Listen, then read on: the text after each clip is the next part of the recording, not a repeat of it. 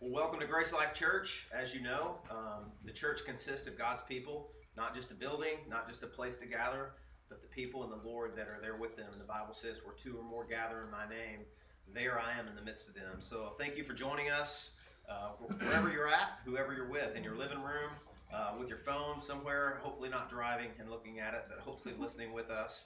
My name's Tommy Clayton. I'm the lead pastor of Grace Life Church, and I'm thankful for the Kakari family, for Matt and Lindsay, opening up their living room for us this morning, and again, our amazing team of techies that are here with us and worship leaders. We're thankful for all you guys and for Megan as well.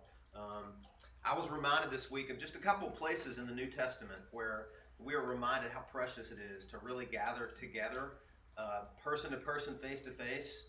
Both the Apostle John and the Apostle Paul wrote about that. Check this out. This is John in 2 John verse 12. He said, though I have much to write to you, I would rather not use paper and ink. He says, instead, I hope to come to you and talk face to face so that our joy may be complete. Hopefully one of the blessings, if you want to call it that, of not being able to gather in person is this longing that God put inside of us where we do want to be together. Hebrews 10 talks about don't neglect to do that. And when that is, you're deprived of that or that's taken away from you, hopefully absence makes the heart grow fonder. The Apostle Paul said it this way, since we were torn away from you, brothers, don't you feel like that right now? Like we've been torn away from each other in physical presence? Since we were torn away from you, brothers, for a short time, in person, not in heart, we endeavored the more eagerly and with great desire to see you face to face because we wanted to come to you, but Satan hindered us. So even though we can't be together face-to-face, person-to-person, I'm thankful we have the technology to be able to live stream these services. And in just a minute, Kyle and TJ are going to come and lead us in worship. But first, I want to give to you the traditional Grace Life greeting that we did, I think, the first few months when we planted our church in the DHS facility back in 2015. We used to say this every single week. I'm going to recite this to you, okay? To all who mourn, and that's a lot of us right now, and need comfort. To all who are weary and need rest, to all who feel worthless and wonder if God cares, to all who fail and need strength, to all who sin and need a Savior, to all who hunger and thirst after righteousness, and then I added this one last night, to all who fear and worry and are anxious and need hope, and to whoever else will come or will tune in, this church, Grace Life Church, offers wide her doors in the name of Jesus Christ and offers welcome. So I want to pray and then invite our worship team to come and lead us again like they have been doing so faithfully. Lord Jesus, thank you so much for these times that you have put us in to where you call us to trust you. And we can praise God during a pandemic. We can do that, Lord. You enable us. You empower us to do that. We have your Spirit. We have the truth. We have one another. And I'm grateful for that. I pray for all the anxious and apprehensive, fearful, warning, fretting people out there that today, these songs that we sing, it won't just be music, it will be truth come alive, Lord, and made more beautiful for our eyes to see these lyrics, for our mouths to recite them, and for our hearts to believe them, Lord. And just transform us today by the truth sung and by the truth spoken. And we ask all these things in Jesus' name. Amen.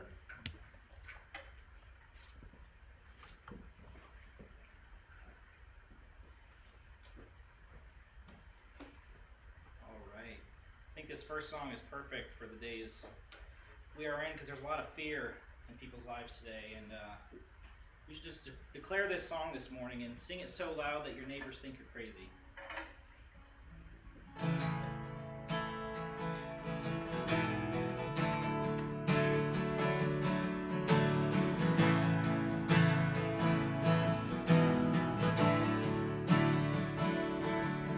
When darkness tries to roll over my bones, when sorrow comes to steal the joy I own,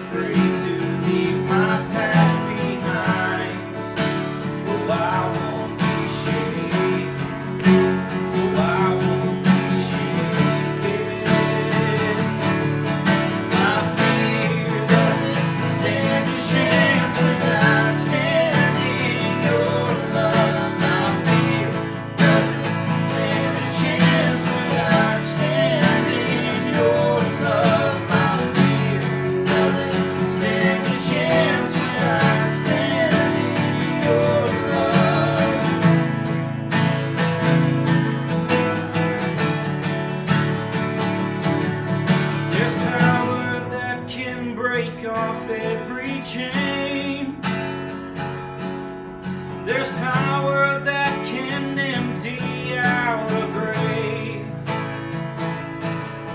There's resurrection power that can save. There's power in your name. Power in your name. There's power that can break off every chain. There's power that can empty out a grave. There's resurrection power that can save. There's power in your name. Power in your name. My fear doesn't stand a chance when I stand in your love. My fear doesn't stand a chance when I stand in your love. My fear doesn't stand a chance when I stand in your love.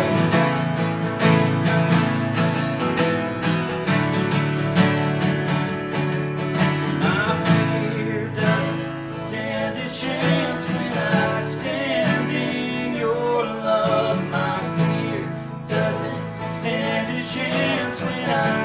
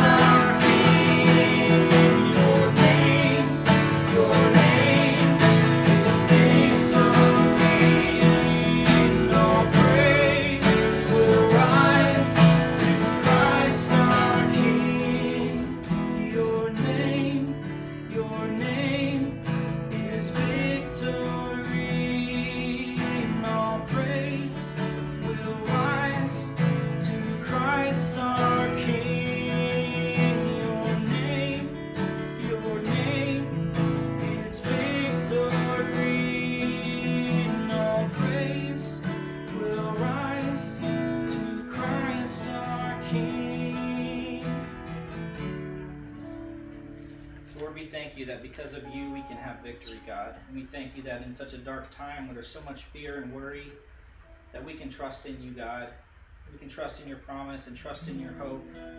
And we can know that that hope stands, Lord, and that promise will stand. And one day we will be with you where there is no more sickness, God. We don't have to worry about it anymore. And we thank you, Lord, that you are holy above all. In Jesus' name, amen.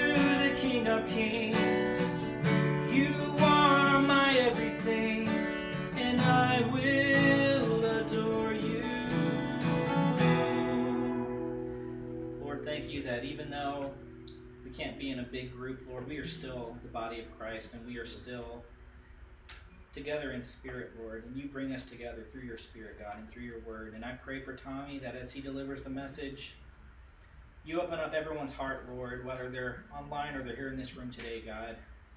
Open everyone's heart to receive what you would like us to receive from your word today, Father. And bless Tommy as he delivers a message. In Jesus' name, amen.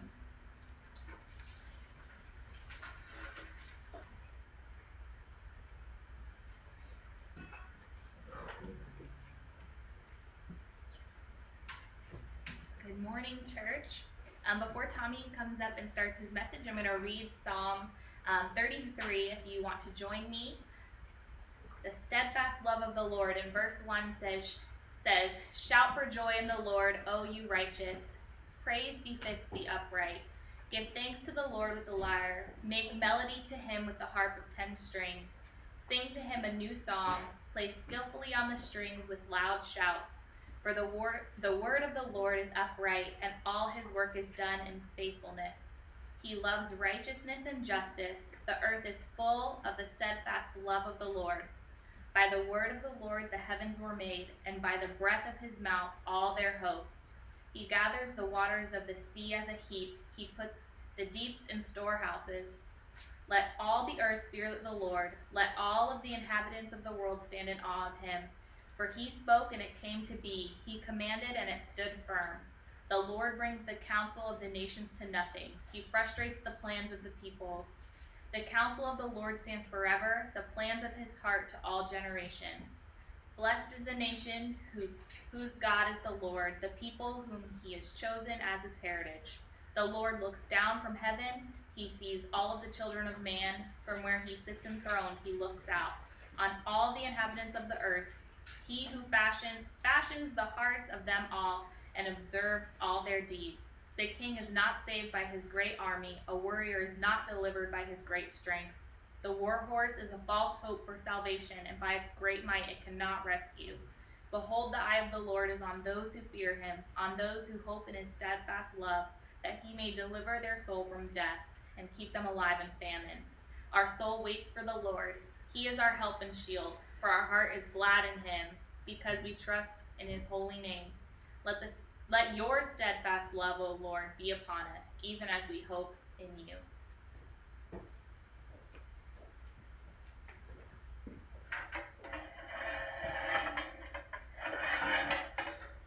Well, good morning. Keep your Bibles open or your devices open to wherever you were scrolling to follow along with that psalm. And again, I just want to thank our team that's here for making this available. And I want to thank personally Jeff Stein, who just recently has offered up all of his equipment and his time. And we're thankful, Jeff.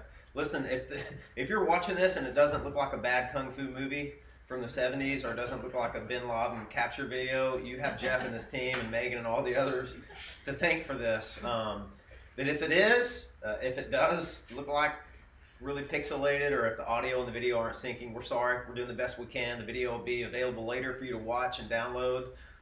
You can't escape my voice, right? so hopefully this is an incredible blessing to be able to gather in this way. We're still committed as a church to gather, to grow, and to go. It just is going to look a little bit differently. And you can follow all the updates on our website. As you know, we're at the mercy of the Volusia County School Board and really the state and local authorities now, and the federal authorities, who have basically shut down schools for an unspecified amount of time, for us at least through Easter. So this is going to be the way we gather, so you guys can just count on it unless we give you some fresh updates from the website, and that's gracelifeflorida.com. We'll keep your Bibles open, and I want to introduce this. You know, as a lot of things that we try to do on Sunday, this began as a sermon. It began as really my personal time, just reflecting on the truths of Psalm 33. And then very quickly, it became a message, and I said, I want to share this with the people of Grace Life. And then after that, it became a series. And so there's so much truth and beauty and power in this psalm. I don't want to rush through it. I want to take our time. We got all the time in the world right now, right? So we're going to take our time and go through this for the next several weeks, probably 3 weeks. Today we're just going to look at one overwhelming, beautiful, powerful truth from this psalm. But I want to introduce it this way. You know, we're facing a crisis right now, this pandemic. It's obviously, unless you're in a cave somewhere, this is on your radar. And for a lot of people, it's overwhelming to them. It really is. And it's interesting, whenever we encounter a crisis or a trauma or some kind of emergency, you know, our emotions leak out. We can't suppress them. We can't hide them. They rise to the surface. It's like a beach ball in the ocean or in a swimming pool. You try to keep it pushed down, try to keep it suppressed and hidden, but it just pops up. Our emotions pop up. Some of those emotions you may be seeing right now are fear, of course, obviously, fear, anxiety. Maybe it's anger. People are angry because their lives have been interrupted and their plans have been squashed. Or for some people, maybe it's just depression and just absolute dread and dismay. We can't stop our emotions from rising to the top. They leak out, right? In fact, I would say this, though. Emotions are just signposts, okay? They're just pointing to something deeper. They're pointing to our worldview. That's another thing that leaks out when a crisis or an emergency happens. Our worldviews leak out, right? So if emotions are smoke, then you could say it like this. Our worldview, and worldview is just simply the deeply held values and beliefs that we hold to that shape our life and provide meaning for us. So if emotions are smoke, then worldview would be fire. That's what is deep down underneath. In a crisis, all a crisis or an emergency does is just test your worldview, right? It tests it. It's like applying pressure to a bridge that's been built. Or maybe a negative view would be this. For some people, this is where I'm headed. For some people, they have an inadequate worldview. It's inadequate. It's got holes in it. It's weak. It can't help them make sense of their life or the world they live in when something like this happens. But that's a good thing, because in God's wisdom and in His mercy, He does that. He tests our faith and our worldviews, what it is that we're deriving our hope from. I was a carpenter for many years, and it's interesting to me. You could go to a house that looked beautiful on the outside. There would be support beams and columns on the inside, and they looked fine. And then you took something sharp and poked at it, maybe like an inspector does when he comes to appraise your house, right? And a colony of termites had just infested that. It looked fine on the outside, but when you poked at it a little bit and dug and investigated and explored, you saw, man, this thing's hollow. It's empty. This house looks beautiful, but it could come crashing down at any moment because there's rot and termite damage on the inside. And I saw that the other day. And look, I don't go looking for these things. They just seem to find me. I was reading an article. Now, this was an article that was featured by CNN and other news hosts. This was not a tweet that I found on Twitter. It wasn't some amateur's blog post. This was an article written by an accomplished writer, and I'm sure it went through several phases of editing. So it was just interesting to me how well she articulated what this crisis, what this pandemic is doing to her worldview. This was a mother who was writing an article about her two teenage daughters, one 19 and one 18, and they both came home from college, obviously because of this. Most colleges are shut down and have gone strictly to online tools for learning. But here is a quote that I found in that article, and I was reading it to my wife, and I just couldn't believe how clearly her worldview leaked out. Check this out. She said this. She said, "My girls, like countless of the world's children, have been wrenched from routines and friends, the architecture of their lives dismantled and replaced with a return to the orbit of parents who themselves can't say what's coming." And then she says this, check this out. "Our ability to comfort them has been muted and undermined by the speeding train of the virus and the whirlwind of devastating news." Did you catch that last part? Let me read that again. Listen to it really carefully, okay? Our ability, she's talking about her, and I take it her husband or her partner, our ability to comfort our daughters has been muted and undermined by the speeding train of the virus and the whirlwind of devastating news. Did you catch that? So, in other words, she is no longer able to provide comfort to her daughters. Why? Because this pandemic, it muted her voice of comfort. It undermined her ability to provide stability and hope to her daughters. And I'm thinking, you know what? Again, that wasn't just some reckless tweet that she sent out in the middle of the night. That was an edited article. She's saying, seriously, my worldview is getting wrecked right now. I can't even speak a word of hope or comfort to my daughters because of this pandemic. And listen, Christians, is there not a more opportune time than the present to test our worldview? Is your voice to offer comfort to the people around you, or even to yourself? Has it been muted or has it been undermined? Because the Bible says no. You know what?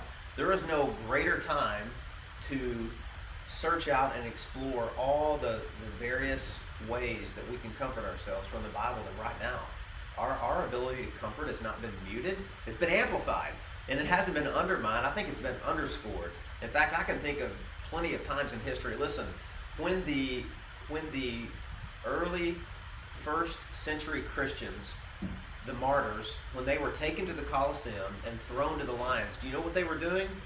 They were singing. They were singing hymns. Why? Because their voice to comfort themselves was not muted and it wasn't undermined. And listen, that's just one example of many. I was reading the other day the story of when John Wesley, for those of you that don't know, he and his brother Charles Wesley, they basically founded the Methodist Church movement back in the 1700s. But John Wesley, back then, he was a young preacher, and he got on a ship to cross the Atlantic Ocean and to go to America from England. So he was crossing the ocean, and a violent storm broke out from out of nowhere, and it ripped the sails to shreds, and the water poured over the deck and was just sweeping over. The ship was virtually sinking. And John Wesley, he's a Christian, he's a hymn writer along with his brother, he's a preacher, and he was going to be a chaplain for prisoners in America, in Georgia actually. And this storm he was scared out of his wits. He thought he was going to drown, he thought he was going to die. He was panicking, and he heard singing. And he looked down in the hold of the vessel, and there were these Moravian Christian missionaries from Germany, and they were singing hymns. They were singing hymns when the ship was virtually sinking. And later Wesley would say, you know what, that was the spark that God used to reveal to me that I'm not truly hoping in Christ alone. He wasn't even a Christian at the time. He had a very distorted view of the gospel. It was based on works, not just faith in Christ alone. And God used that to show John Wesley, you know what, I don't have the view of God that they have.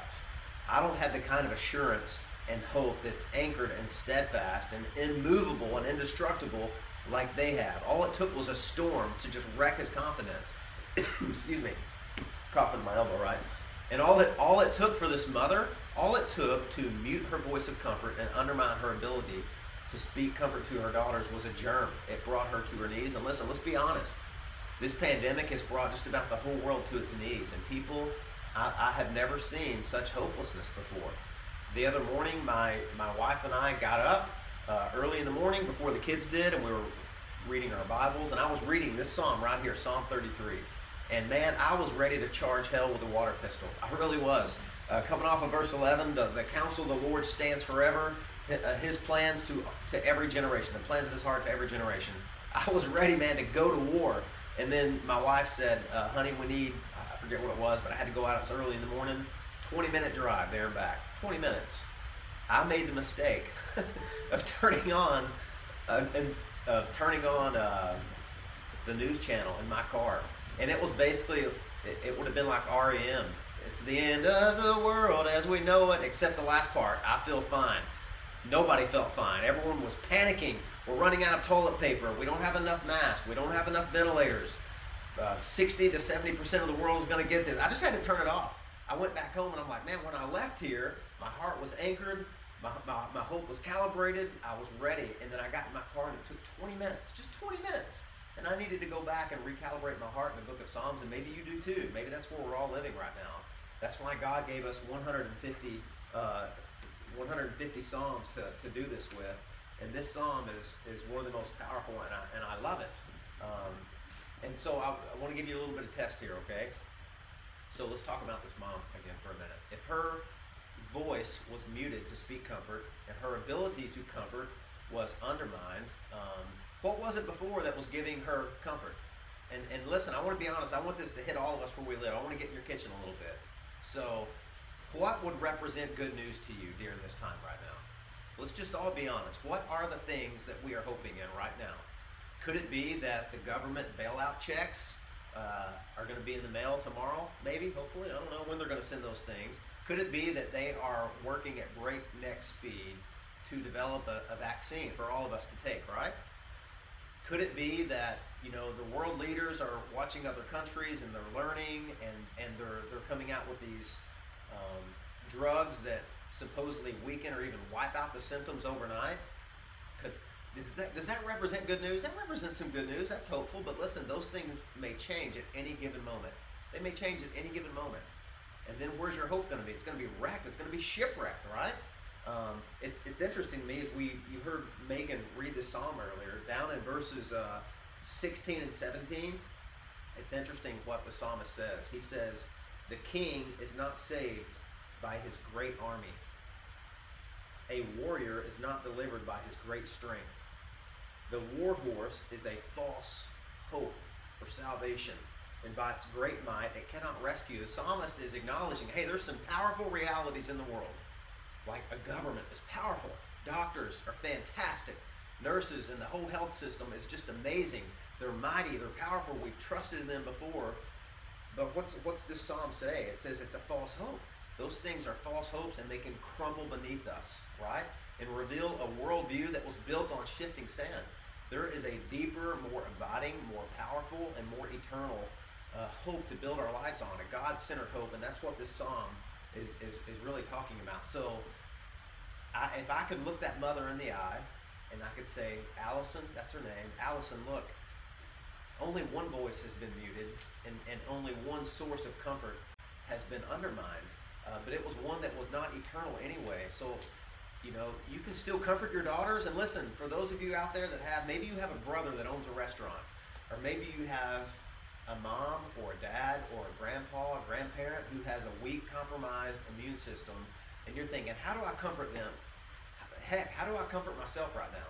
What news would sustain me? Well, there's actually 3 pieces of news, and we're going to see all 3 of those in this psalm, okay? In the next 2 or 3 weeks, we're going to look at one each Sunday. Today, we're going to just look at one truth, and it's this: God is sovereign. God is sovereign, and that's a word that I know not a lot of people use. That's the reason that we're calling this series and this sermon God is because this psalm is all about God, His character, His attributes, the qualities, His power, His glory, but primarily His sovereignty. And that just means, that's a word that means that God is powerful, He's in control, and He rules all over the world that He created, the fallen parts, the redeemed parts. God rules over animals, God rules over angels, God rules over things visible, He rules over things invisible. Every molecule. R.C. Sproul used to say that there is no rogue or maverick molecule in the world. God is sovereignly ruling over every one of those realities. Whether we see them or not, whether we acknowledge it or not, God is still sovereign, and He is in control. And that's really what I want to talk to you about this morning, because I don't think the real disease is coronavirus right now for us. I want to just be very pastoral for you. I think the real disease for us could be fear and dread. It could be fear and dread. And I think that I would be a terrible shepherd to our people if I did not do everything within my power to help you to obey what the Bible says. So often, no matter where you go in the Bible, you're eventually going to bump into this command: do not be afraid. I've read somewhere, heard somewhere that there are over 350 different commands in the Bible that virtually say the same thing: don't be afraid, or stop being afraid, or do not fear. And what's interesting to me is if you read the context when you find a passage like that, the context is always this underlying promise that helps you. It's not just a finger wagging or scolding you or exhorting you. That's not how God operates. God always gives you a promise to help you obey a command, right? And even though you don't really find the command anywhere in this passage to not be afraid or to not fear, I think that the entire psalm is an antidote for people who are afraid and anxious right now.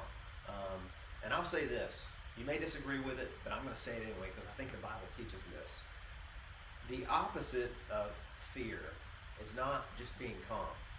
Because listen, somebody who totally rejects God and doesn't believe in God and mocks the Bible, they can be calm, right? God is calling us, when He says don't be afraid, He's calling us to something deeper, and it's trust. Trust is on the fringes of it, but I would say it's worship. The opposite of being afraid is worshiping, and that is exactly what this psalm calls us to do. Right from the get-go, that's one of the only commands in this psalm. You know, there's 7 different commands. 6 of them are commands to sing and to rejoice and to worship. So check it out. I'm just going to read the first few verses together, and you listen for what the psalmist is telling us to do. I don't know what was going on when this psalm was written. We're not given the historical context. I don't even know who the author is. It's one of those very few anonymous psalms that we have. It's like a sock. One size fits all, but I'm digging this because it's almost as if it has a universal and generic application. Whatever it is you're going through, this psalm is applicable to you, especially during a pandemic. So check this out. Shout for joy in the Lord, O you righteous. That's the first command. Shout. Shout for joy in the Lord, O you righteous. Praise befits the upright. Give thanks to the Lord with the lyre. Make melody to him with the harp of 10 strings. Sing to him a new song. Play skillfully on the strings with loud shouts. And I just love that because that's in 6 different ways. It's telling you, look, this is not just academics, okay? This is not just you stoically reciting and rehearsing some truths that you can agree with on paper, on ink, in a book. No, God is telling you these truths are so beautiful and they're so powerful. They need to come alive in your heart, and you need to relish them. You need to sing them. You need to enjoy them. That's what it's telling us to do. And listen, it's not the kind of singing either that's like you're playing the fiddle when Rome burns, like Nero, right? No, this is not a hopeless singing. This is hope building. This is worship. This is the opposite of being afraid. It's worship. And I find it interesting, this psalm, it's commanding us to sing. I love the fact that when we've put these live streams together, one of the things we really wanted to offer was music. We did not want that to stop because, listen, that is so important to God and to God's people for us to sing these truths. Like John Wesley heard the Moravians doing on that boat, like the early Christians did when they were thrown to the lions. Why were they singing hymns and not just quoting hymns? Because singing makes the truth come alive in your heart. It makes it more beautiful. When you see something that is just enrapturing to you and captivating to you, what do? A lot of people, they go to art. They have to draw a picture of it, or they have to write a poem about it, or they have to write a song about it. That's what this psalmist did. And listen, one of my favorite parts in the Bible is Habakkuk chapter 3. And that is when basically a foreign invasion was happening to the Israelites. God had promised that it would come, and Habakkuk is wrestling and he's struggling, but eventually he resigns himself to God's will. And for all the time you have this week, I would encourage you, go to Habakkuk chapter 3 and read the last few verses, because you're going to find there a man of God resigning himself to God's providence, to whatever it is that God is going to bring to pass. And this is what he said, this poem. He says, though the fig tree should not blossom, and though fruit be not on the vine, though the produce of the olive fail, though the fields yield no food, though the flocks be cut off from the field, and though there be no herds in the stalls, yet I will rejoice in the Lord. I will take joy in the God of my salvation. And then here's what's so interesting about that. The very last verse says, to the choir master with stringed instruments. Do you get that? He was singing this. He wasn't just confessing, okay, whatever happens is going to happen. No, he composed a song and he was singing that. And that's what God commands us to do. The New Testament says that, right? To people who are filled with the Holy Spirit of God. Do you know what it says that we will do? One of the fruits of that is that we will make melody in our hearts to the Lord. It says that we will sing spiritual hymns and songs to one another. Why is that? Because there's a power that happens. And listen, we do that better together. That's one of the greatest things I'm missing right now, is being able to sing together with our church family. But you don't have to be together to do what this psalm is calling you to do. You can do this by yourself, in the shower, in the car, maybe for some of you with the windows up, right? If you're like me and don't have that great of a voice. But the psalmist is calling us here to celebrate and rejoice in God's truth and relish God's truth. And that's just one of the preliminary points, is that we are to celebrate the rest of the truth that we're going to see in this psalm here. So the series is God is. And so what we want to do is we want to talk about the best news in the world is not focusing on a pandemic. It's not focusing on us. What this psalmist calls us to do, what really the rest of the Bible calls us to do, is to focus on God himself. God is. God is.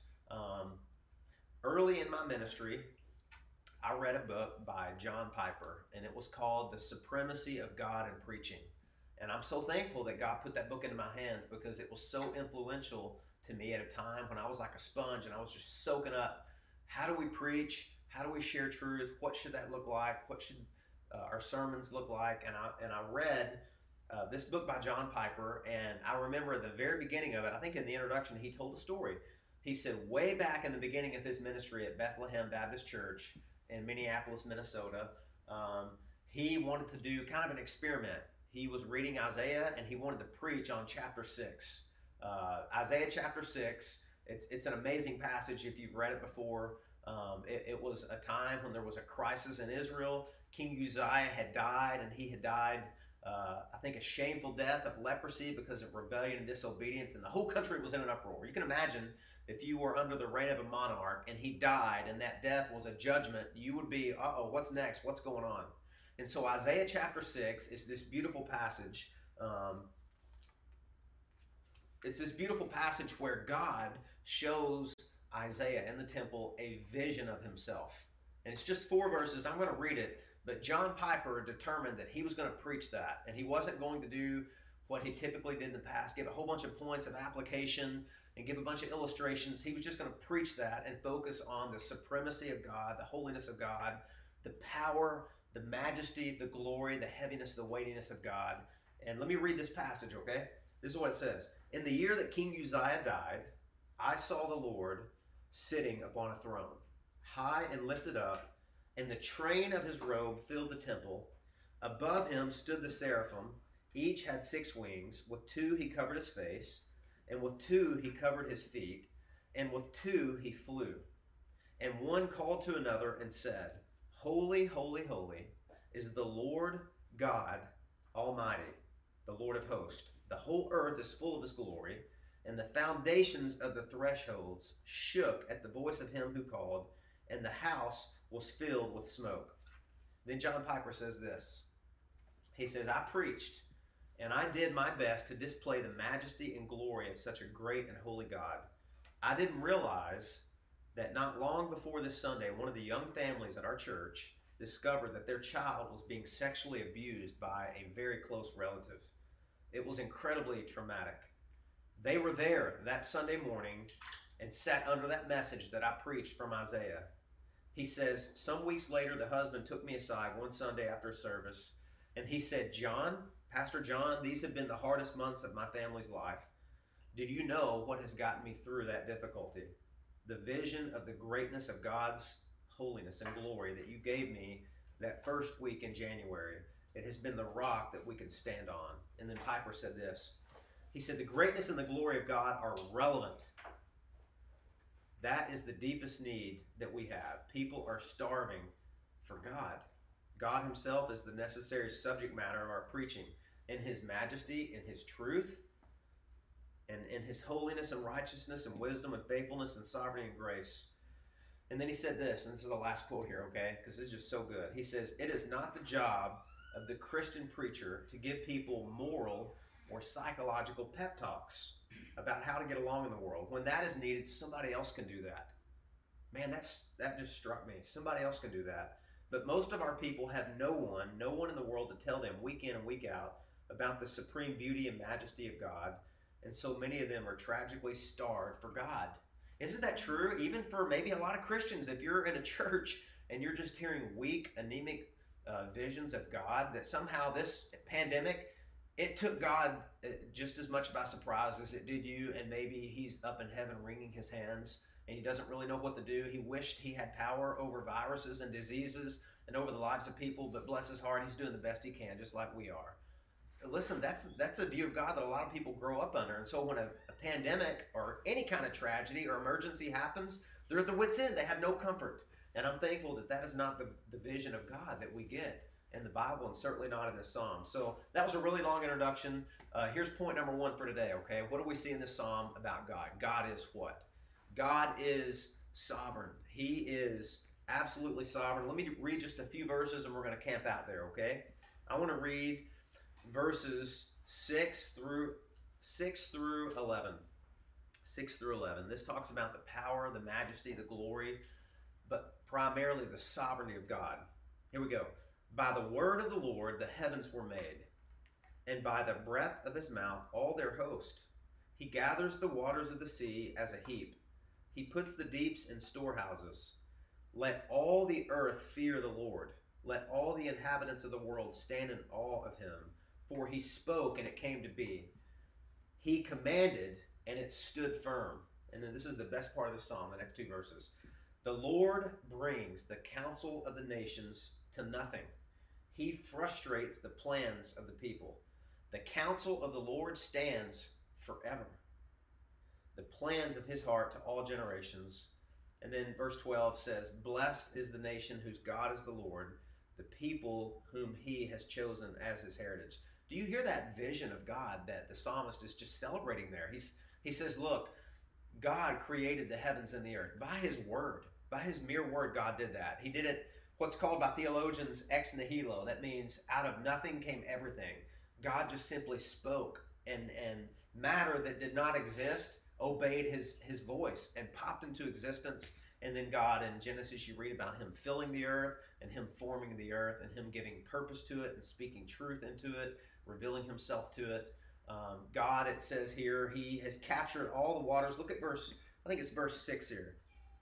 It says, by the word of the Lord the heavens were made, and by the breath of his mouth all their host. He gathers the waters of the sea as a heap, and he puts the deep in storehouses. It's almost like there's this image here of God taking all the drops of water in the ocean, putting them in the bottle, and putting them on his countertop to look at. Or God like creating all the host of heaven, all the stars, and just spanning the entire galaxies. We don't even know how many gazillions of galaxies there are out there. We're still exploring outer space, and it's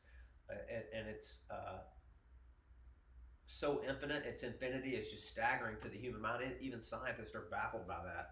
And this is the God of glory that we preach, and this is the God of glory that it's just the foundation for all of our comfort. And it says this. It says that God's counsel will stand. God frustrates all the counsel, all the plans of the people.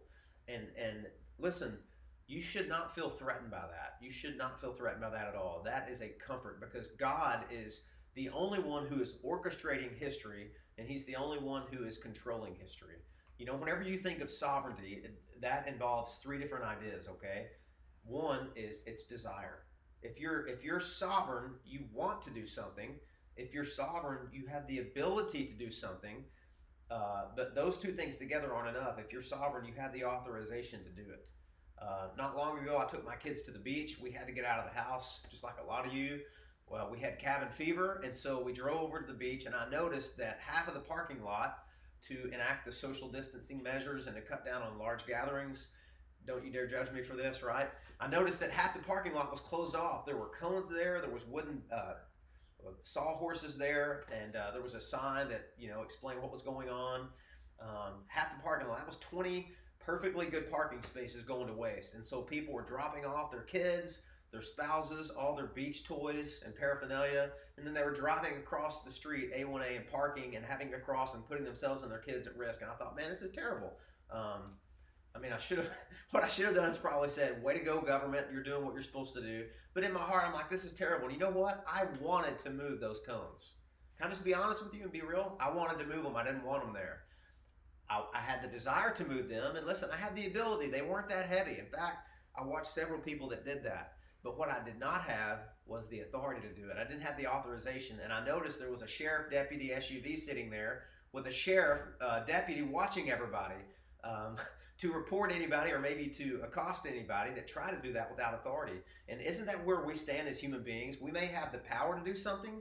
We may have the desire to do something, but that doesn't necessarily mean we have the authority. And what sovereignty means, the sovereignty of God, is that he has all of those.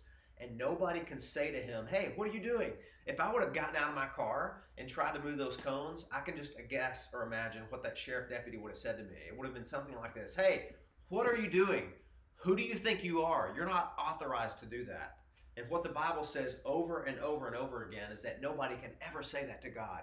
It says that all over the place. In fact, I want to read, I don't know if we have a scripture for this, but one of my favorite books of the Bible is in the book of Job, chapter 42. And you know that story, Job's entire life came unraveled. And he's wondering, what is going on here? Why is this happening to me? And he doesn't have any explanations. His wife doesn't have any explanations. His three friends had terrible counsel about why it was happening. And even Job himself was at a loss. But finally, at the very end of the book, God came. God came. It's interesting to me, if you read that book, Job lost his health. He lost all of his children to a storm. A whirlwind came and knocked their house to the ground and killed them all. And then later in the book, when God comes to reveal himself to Job, do you know that God spoke out of a whirlwind? He spoke out of probably a Category 5 tornado. That's interesting to me. God is about to explain to Job who he is, and he used the very thing that Job would view that was out of control. This whirlwind came out of nowhere and killed my kids. And God's going to reveal himself to Job through the whirlwind. Why? Just another statement for God to say, I'm in control of this, Job. My counsel is at work here, and you're going to have to trust me. But there was a place in chapter 42 that says this. After God asked Job all these questions, it's the very last chapter, and he says this. Then Job answered the Lord, and he said this, verse 2, I know that you can do all things, and that no purpose of yours can be thwarted. And you know what? That's a good confession that Job's making. He's not making it reluctantly. He is rejoicing in it. He is celebrating it. He's saying, God, you were sovereign and in control and had absolute authority over every molecule of the universe when this tragedy happened to my children, when this tragedy, this health crisis happened to me, and that he is confessing nothing can stay God's hand. Listen, I will read to you one of the most greatest and clearest and concise statements about God's sovereignty from the Bible. It's found in Daniel chapter 4, verse 35, and you will know this story when I tell it to you. And you know, I usually don't jump around in the Bible this much, but we really need to hear some biblical truth right now, and I think it's important. And some of these passages you guys can chew on later if you have time, which is something we all have a lot of right now, right? Daniel chapter 4, verse 35. The story behind this is King Nebuchadnezzar. He was very proud. He was the ruler of Babylon, and he got really cocky one day. He was walking on top of his palace, and he was beholding the great Babylon, which is one of the 7 wonders of the world, right? During that time. And he said, is this not great and mighty Babylon that I have built for my glory and my majesty and my power and my greatness? And do you remember right after those words left his mouth, God judged him. God judged him, and King Nebuchadnezzar, there's no other way to put it, he absolutely lost his mind. He was judged, and he was sent out into the yard behind the palace, I guess, to live like cattle. The Bible says that his hair grew long. He grew long fingernails. He ate grass like an ox. He went crazy for 7 years. The Bible's not boring. This stuff is actually in the Bible. So for 7 years, Nebuchadnezzar lost his mind. He went crazy because he was proud and God was humbling him. But you know what God did after 7 years? He restored him to his right mind and gave him clarity and sanity. And this is the first thing that King Nebuchadnezzar said after 7 years of eating grass in the backyard behind the king's palace. Check this out. He says, I, Nebuchadnezzar, lifted my eyes to heaven, and my reason returned to me, and I blessed the Most High and praised and honored him who lives forever. For his dominion is an everlasting dominion, and his kingdom endures from generation to generation. And then verse 35, check this out. All the inhabitants of the earth are counted as nothing, and he does according to his will among the host of heaven and among the inhabitants of the earth. And none can stay his hand or say to him, what have you done? In other words, what that sheriff deputy would have done to me, hey, what do you think you're doing? Who do you think you are? Nobody can ever challenge God in that way. Number one, because they don't have the authority to, and number two, it wouldn't matter anyway. What are they going to do? It would be like a termite shaking its fist at you and saying, what are you doing? You can't challenge me. It puts me in mind of Psalm chapter 2 when the Bible says the nations are raging and people are plotting against God and against his majesty and against his laws. And you know what the response is? The Bible says this. It says, but God was in heaven and he was laughing at the mutiny. And that's not to say that, oh, God has such a hard heart to where that was a rebellion. God was saying, who do you think you are? But we should not feel threatened by God's sovereignty. That should be, Charles Spurgeon once said this. He said, God's sovereignty, the doctrine of God's sovereignty should be the pillow that the Christian lays his head on at night. That is one of the most comforting, stabilizing, anchoring, securing truths that you can find anywhere in the Bible, because God is in control. He controls this virus. He controls who stands in its way. He controls how many people that it impacts. I read a statistic, I think this morning, that well over 600,000 people have this right now, and over 30,000 people have died. But friends, Who controls death? Who controls health? Who controls safety? Who controls the path of the storm? It's God. God is writing history, and he knows the ending, and nobody can change that. God's in control of it, and that's a good thing. He can be trusted. If you look around right now, it almost looks like what Shakespeare said in Macbeth. Life is a tale told by an idiot, full of sound and fury and signifying nothing. It's like you look around and you say, who is ruling the asylum here, right? Are the inmates running it? And the answer is no. God is very present right now in the midst of all this chaos, and he is untouched by all of it. God is looking down from heaven, and he sees what is going on, and he's here. It didn't take him by surprise, and God has a plan in all this. We're going to talk about that plan the next several weeks. God is wise. He knows exactly what he's doing. I saw the other day that ESPN is airing Disney movies right now. Did you ever think you would see the day when that would happen? Maybe that's a good thing, right? I don't know. Maybe hit the pause button on all the entertainment that we're going through right now. We're going to talk about that a little bit next week. What is God possibly doing? What wisdom would say it's a good thing for this pandemic to spread like this? But God is sovereign, and he alone is writing history. I've been reading a book out loud to my kids, and no, it's not J.R. Tolkien's Lord of the Rings. It's J.R. Tolkien's The Hobbit. we've been reading that, a chapter every night, and my kids have not read that book or heard that book. And J.R. Tolkien, I believe, was made to be read out loud. It's just very gripping novels to read. And so I'm reading about these dwarves and these hobbits that are on this adventure. They're trying to get through the Misty Mountain region and go to Lonely Mountain, where the dragon is sitting on the goat and the dwarves can get back their treasure. And my kids don't know the end of this story, right? I know it. I've read it before. I know the end. And I'm reading it to them, and they're literally on the edge of their bed, and they're begging me when I'm finished with one chapter to go on to the next. And I close the book and I say, nope, you're just going to have to wait and find out what happens tomorrow. And in their tiny minds, I know they're thinking, well, are the dwarves going to die? Is Bilbo Baggins going to live? Is the dragon going to be able to be ousted from this treasure in the middle of Lonely Mountain? And they don't know. But you know what? J.R. Tolkien did know. He wrote that book. And the ending stays. It remains the same. He's controlling it. He's the author. That's the root word of authority, isn't it? He's the author. God is the author of history. He is ruling over this pandemic. But listen, God is ruling in the midst of this pandemic too. And that's the reason that we don't have cause to fear, is that God is with us. He is a very present help in time of trouble. You know, Mr. Rogers is famous for one of the things that he would say to his audience, to the children especially, whenever an emergency or a crisis or something traumatic happened. Mr. Rogers said this. He said, now my mother, children, always told me when a tragedy happens or when an emergency happens, always find the helpers. You're always going to find helpers, and you keep your eyes on the helpers and you watch them. And I think what this psalm is telling us to do, and what all of the Bible is telling us to do, is look, if you want the antidote for fear, for being overwhelmed by this pandemic, it's look, we're going to have to take our eyes off of that, and we're going to have to find the helper. And I'm not talking about the ER doctors or the nurses or the staff or the restaurant owners that are doing curbside pickup or any of that. That's awesome. That's amazing. But that can't overwhelm me. It's going to take the helper, capital T-H-E, capital H, right? We want to find the helper and keep our eyes on him. And in fact, that's what this verse in Psalm chapter 33 tells us to do. That's the only, after the 6 commands for us to sing, do you know what the other command is? The command is for us to fear the Lord. Let me read that for you, just so you know I'm not making this stuff up. Psalm chapter 33, and I think it's going to come in verse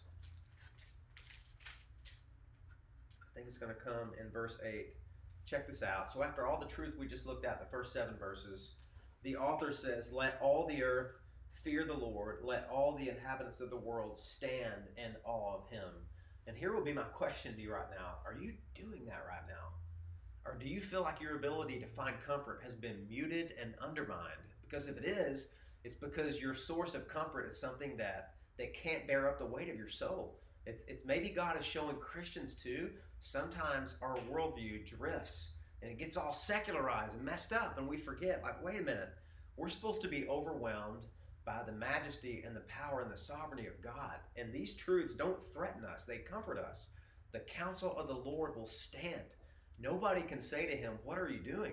You can't do this, God. You can't wreck our lives like this. You can't interrupt our lives like this. God says, trust me, I know what I'm doing. This is for my glory, but it's also for your good. There are good things that are going to come out of this. That's what God I think, is really wanting us to just rest our mind and our heart on right now. God is orchestrating history, and for a confused and hand-wringing world, these are some comforting truths. We need to go back to the sovereignty of God and say, God is. You know, A.W. Tozer, the famous theologian, he used to say this: the thing that enters your mind when you hear or think about the word God is the most important thing in the universe. And that is, when you hear the word God, what is it that comes to your mind? Are you thinking, you know, God, bless his heart, he's trying to help us all, and the devil did this, or you know, this virus is out of control. Listen, guys, we don't believe in duality. Satan is not sovereign over God. God created the devil when he was a perfect angel before he fell. God controls him. It's like Martin Luther said, the devil is God's devil. He has him on a leash. God controls, nothing is outside the sphere of his control. Angels, people, storms, viruses, sicknesses, demons. God has all of it under the sovereign sphere of his control, and that is a good thing that we can lay our head on our pillow at night. I read this hymn the other night, and I'm just going to share one verse from it. It says this. It says, plagues and deaths around me fly. Till he bids, I cannot die. Not a single shaft can hit until the God of love sees fit. You know how important that is? When we're talking about God's sovereignty and God's power, the one attribute that so often it's easy to forget is God's love. This is a God of love who is guiding history and who's guiding our lives. And he is worthy of our most eminent trust and faith. God wants us to be overwhelmed, not just by his raw power and majesty. You know, the message from this, friends, is not, God is so amazing and so big and powerful and mighty, he could squash you like a bug. That's true, he could. And for people who reject God's authority and do not believe the gospel, that is a very real threat. You know, that you will face at one day the wrath of God if you do not believe. And it will be a terrible thing to fall into the hands of the living God and fall under his judgment. But for Christians who are trusting in Christ alone, we have what Martin Luther said. We have the friendly, smiling face of God. That he is our Father. It's like the little boy who was on a ship at sea, and it was storm tossed back and forth, and everyone was terrified. And everyone came to this little boy, and he looked so calm and so placid and so serene. They said, son, do you not understand what is happening? Are you not afraid? And he said, no, my Father is the captain of this ship, and I trust him. I know he will get us to safety. And honestly, that's a poor hope too, right? That's just an illustration, and it's flawed, but we have an illustration, the true, the real, the living illustration is that God is the captain. We're not the captain of our soul. That's not hopeful to me, or that I'm the master of my fate. I'm not. I reject that. The Bible rejects that. That's a terrible thing to base your life on. That's fiction. We have a much deeper and abiding truth. It's that God is sovereign. His counsel stands forever. And then I'm going to read the last verse here, and we're going to close with that, okay? Let's check out the very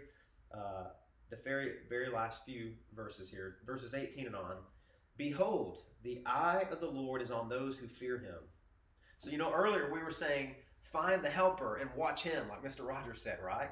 Find the helper, watch the helper, keep your eyes on him. You know what a far surpassing truth is than that? What if I told you the helper is watching you? Wouldn't that be amazing? Wouldn't that shift your hope to a place where it can live? Behold, the eye of the Lord is on those who fear him, on those who hope in his steadfast love, that he may deliver their soul from death and keep them alive in famine. Our soul waits for the Lord. He is our help and our shield, for our heart is glad in him because we trust in his holy name. Let your steadfast love, O Lord, be upon us, even as we hope in you. Do you know what this sovereign God did? You know what this helper did? This helper came and he died for rebels like you and I, for people that were power. Talk about power. You know, all that sin is just us power grabbing. That's what Adam and Eve did in the garden. They had all this beauty and this power that God offered them, and instead of that, they grasped for their own power and their own control. And how did that go? They were banished. They were exiled. They became naked and afraid and ashamed and sinful. But God's power, you know what God did with his power? It's almost as if God gave it away. He laid aside his lofty throne in heaven. He crawled inside a human body. He subjected himself to time and space and became killable. He became vulnerable. And he died on a cross for his enemies, for rebels. We were power grabbing. And the Bible says Jesus did not consider equality with God a thing to be grasped, but he emptied himself. The divine kenosis, he emptied himself and he became a man, and he humbled himself to the point of death, even the death of a cross. That's what this amazing and sovereign God did for helpless rebels like us. He came and he died for us. And that is a truth that you can lay your head on at night like a pillow to comfort you. Listen, our ability to comfort has not been undermined and it has not been muted. Right now, let it be amplified and let it be underscored, because the counsel of the Lord stands and it can't be thwarted, it can't be opposed, it can't be challenged. And we hope in his steadfast love. And I hope you can say that as well. And we're going to close with that. I'm going to pray, and then I'm going to let Megan come and share some announcements and a charge with us. So join me in praying. Lord, thank you so much for these truths. I do pray that they enter into our mind and our heart, and we feel overwhelmed, not by this pandemic, not by the fear, not by the anxiety, not by the uncertainty of all of this, how our life is maybe being interrupted and maybe wrecked, and we're thinking of our health, we're thinking of childcare, we're thinking of money and the economy and businesses and all kinds of things, Lord, that are important to think through, but you don't want us to be overwhelmed by those things. You want us to be overwhelmed by you, to keep our eyes on the helper, and to know that the helper is keeping his eyes toward us, toward those that fear him. So today, may this truth about you are being sovereign in the heavens and you ruling and reigning over your creation with love toward those who trust you, may that truly stabilize and settle our hearts, God. And I pray and ask all these things in the mighty and powerful name of Jesus. Amen.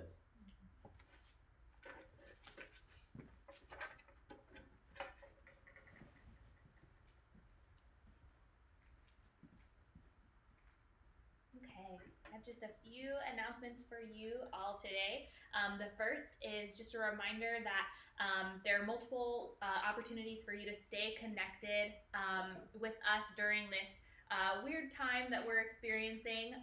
The first is through email, our email subscription list, as well as our texting. If you are not a part of either of those, you can email me at contact@gracelifeflorida.com and get signed up for that. Our monthly newsletter comes out on the 1st, and we have been sending a little bit more emails out during the week than we typically would, just because of the special situation. So we promise that once all hopefully gets back to normal, we won't be flooding your inbox as much as we have. And then we have our social media platforms, Instagram, Facebook, and Twitter. You can follow us there, as well as our website. If you are not on social media, we have been posting a few children's ministry content items this week.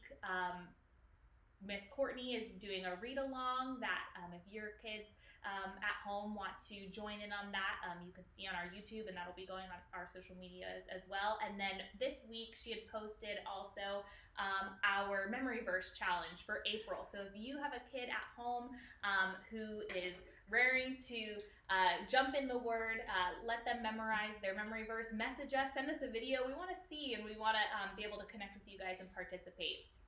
And then we also have two opportunities for men knowing God and women knowing God. First, I'll talk about the men. We have a remote prayer gathering going on through Zoom, the online conferencing platform. That will be happening March 31st at 7:30 p.m. If you're interested in participating in that, as a man, you can email me at contact@gracelifeflorida.com and get the link. Or you can check out our Church Center app. All the information as well as the link is on there as well. And then for Women Knowing God, we had an awesome prayer gathering last week. It was kind of short notice and kind of came on quickly, but we have planned for another one if you did not get to be a part of the first one, and that's going on April 2nd at 7:30 p.m. The link is in our app, or you can email me for the link and I will get it to you. And that's all I have for you today. If you would like to get notifications on when we're going live on our YouTube channel, or when the service is happening, you can like and subscribe, and you'll get those notifications, and you'll know when we're up and running. If you want to say the charge with me, we will begin now. I am a witness. I have been called to minister to my neighborhood in both word and deed. God has given me His word to equip me, His Spirit to empower me, and His love to motivate me. I pledge my life for the gospel. You have been sent.